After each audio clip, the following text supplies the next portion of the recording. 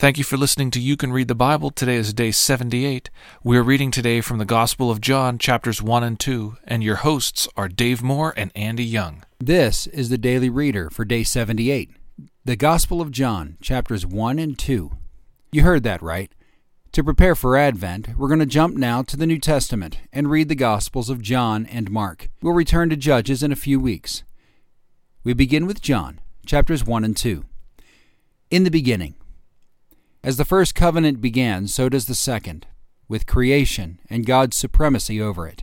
Remember that this Bible is about God, and with these echoes, John tells us what he believes, that this Jesus, the Word, as John calls him, is God in the flesh, the one who created the world and who reigns over it. Don't forget to apply to the New Testament what you've already learned about reading the Old. Let the author tell the story he wants to tell, without looking immediately for theological categories or moral application. As we've already seen with Old Testament writers, John allows dialogue to reveal character and meaning. "I am not the Christ," is the very first line of dialogue in this gospel, and it packs the same punch as "Let there be light" did in Genesis. When Nathanael can't believe his ears, John relays Jesus' reply, "Oh, you will see greater things than these." Mary doesn't preach about Jesus' divinity, but just tells the wedding servants, "Do what he tells you." Listen also to how questions drive the plot. "Who are you?" the priests and Levites ask the Baptist. "What are you seeking?" Jesus asks the disciples who follow him. "Can anything good come out of Nazareth?" Nathanael mocks. "Woman, what does this have to do with me?" Jesus asks his mother at the wedding. And when he drives the money changers out of the temple, the Jews ask, "What sign do you show us for doing these things?" These questions are at the heart of the tensions in this book. The New Testament writers add one more element, echoes of the law, history, and prophets of the Old Testament. We've seen this technique a lot thus far, especially in showing how the Lord has fulfilled his promises. But in the New Testament, the authors exert greater urgency to build a bridge between what had been known of God and what will be shown in Jesus. Thus, John gets ahead of the question, "For the law was given through Moses, grace and truth came through Jesus Christ." The gauntlet is thrown, and with this gospel, John aims to let Jesus prove it. Our verse for this week, for one final time, is Hebrews 11:30. By faith the walls of Jericho fell down after they had been encircled for 7 days. John chapters 1 and 2. Now let's read it. John chapter 1. In the beginning was the Word, and the Word was with God, and the Word was God. He was in the beginning with God.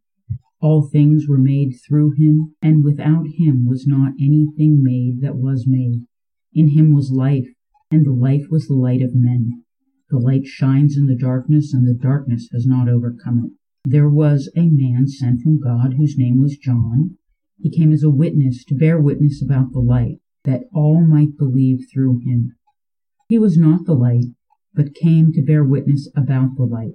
The true light, which gives light to everyone, was coming into the world. He was in the world, and the world was made through him, yet the world did not know him. He came to his own, and his own people did not receive him. But to all who did receive him, who believed in his name, he gave the right to become children of God, who were born not of blood, nor of the will of the flesh, nor of the will of man, but of God.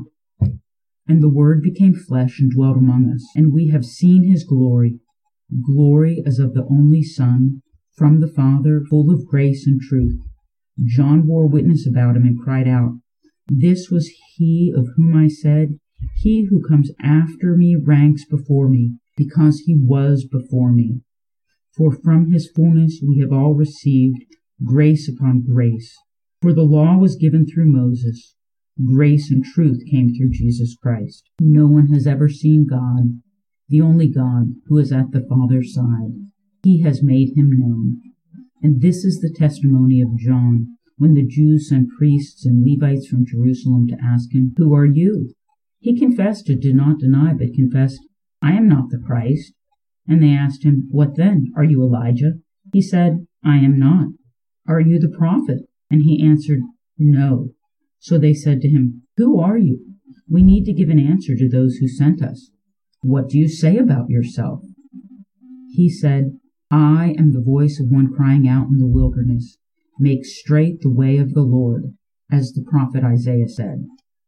Now they had been sent from the Pharisees. They asked him, "Then why are you baptizing, if you are neither the Christ, nor Elijah, nor the prophet?" And John answered them, "I baptize with water, but among you stands one who do not know, even he who comes after me, the strap of whose sandal I am not worthy to untie." These things took place in Bethany, across from the Jordan, where John was baptizing. The next day he saw Jesus coming toward him and said, "Behold, the Lamb of God who takes away the sin of the world. This is he of whom I said, 'After me comes a man who ranks before me, because he was before me.' I myself did not know him, but for this purpose I came baptizing with water, that he might be revealed to Israel." And John bore witness, "I saw the Spirit descend from heaven like a dove, and it remained on him. I myself did not know him, but he who sent me to baptize with water said to me, 'He on whom you see the Spirit descend and remain, this is he who baptizes with the Holy Spirit. And I have seen and have borne witness that this is the Son of God.'" The next day, again John was standing with two of his disciples, and he looked at Jesus as he walked by, and he said, "Behold, the Lamb of God." The two disciples heard him say this, and they followed Jesus. Jesus turned and saw them following and said to them, "What are you seeking?" And they said to him, "Rabbi," which means teacher, "where are you staying?" He said to them, "Come and you will see." So they came and saw where he was staying, and they stayed with him that day, for it was about the 10th hour. One of the two who heard John speak and followed Jesus was Andrew, Simon Peter's brother. He first found his own brother Simon and said to him, "We have found the Messiah," which means Christ. He brought him to Jesus. Jesus looked at him and said, "You are Simon, the son of John. You shall be called Cephas," which means Peter. The next day Jesus decided to go to Galilee. He found Philip and said to him, "Follow me." Now Philip was from Bethsaida, the city of Andrew and Peter. Philip found Nathanael and said to him, "We have found him of whom Moses in the law and the prophets also wrote, Jesus of Nazareth, the son of Joseph."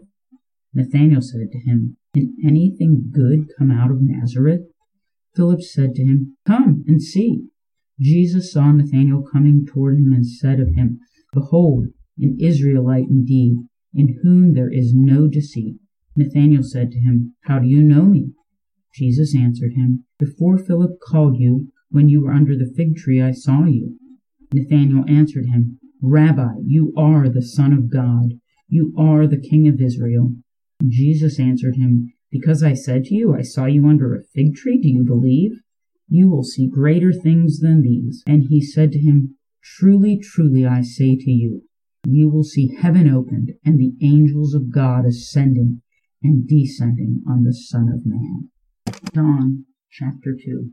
On the third day there was a wedding at Cana in Galilee, and the mother of Jesus was there. Jesus also was invited to the wedding with his disciples. When the wine ran out, the mother of Jesus said to him, "They have no wine." And Jesus said to her, "Woman, what does this have to do with me? My hour has not yet come." His mother said to the servants, "Do whatever he tells you." Now there were 6 stone water jars there for the Jewish rites of purification, each holding 20 or 30 gallons. Jesus said to the servants, "Fill the jars with water," and they filled them to the brim. And he said to them, "Now draw some out and take it to the master of the feast."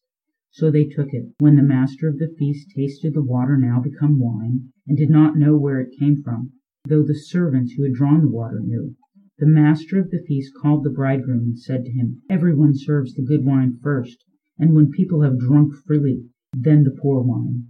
But you have kept the good wine until now." This, the first of his signs, Jesus did at Cana in Galilee, and manifested his glory, and his disciples believed in him. After this he went down to Capernaum with his mother and his brothers and his disciples, and they stayed there for a few days. The Passover of the Jews was at hand, and Jesus went up to Jerusalem. In the temple he found those who were selling oxen and sheep and pigeons, and the money changers sitting there, and making a whip of cords, who drove them all out of the temple with the sheep and the oxen. He poured out the coins of the money changers and overturned their tables. And he told those who sold the pigeon, "Take these away. Do not make my Father's house a house of trade." His disciples remembered that it was written, "Zeal for your house will consume me." So the Jews said to him, "What sign do you show us for doing these things?" Jesus answered them, "Destroy this temple, and in 3 days I will raise it up." The Jews then said, "It has taken 46 years to build this temple, and you will raise it up in 3 days?" But he was speaking about the temple of his body, and therefore he was raised from the dead. His disciples remembered that he had said this, and they believed the scripture and the word that Jesus had spoken. Now when he was in Jerusalem at the Passover feast, many believed in his name when they saw the signs that he was doing. But Jesus on his part did not entrust himself to them, because he knew all people, and needed no one to bear witness about man, for he himself knew what was in man. Thank you for listening to You Can Read the Bible.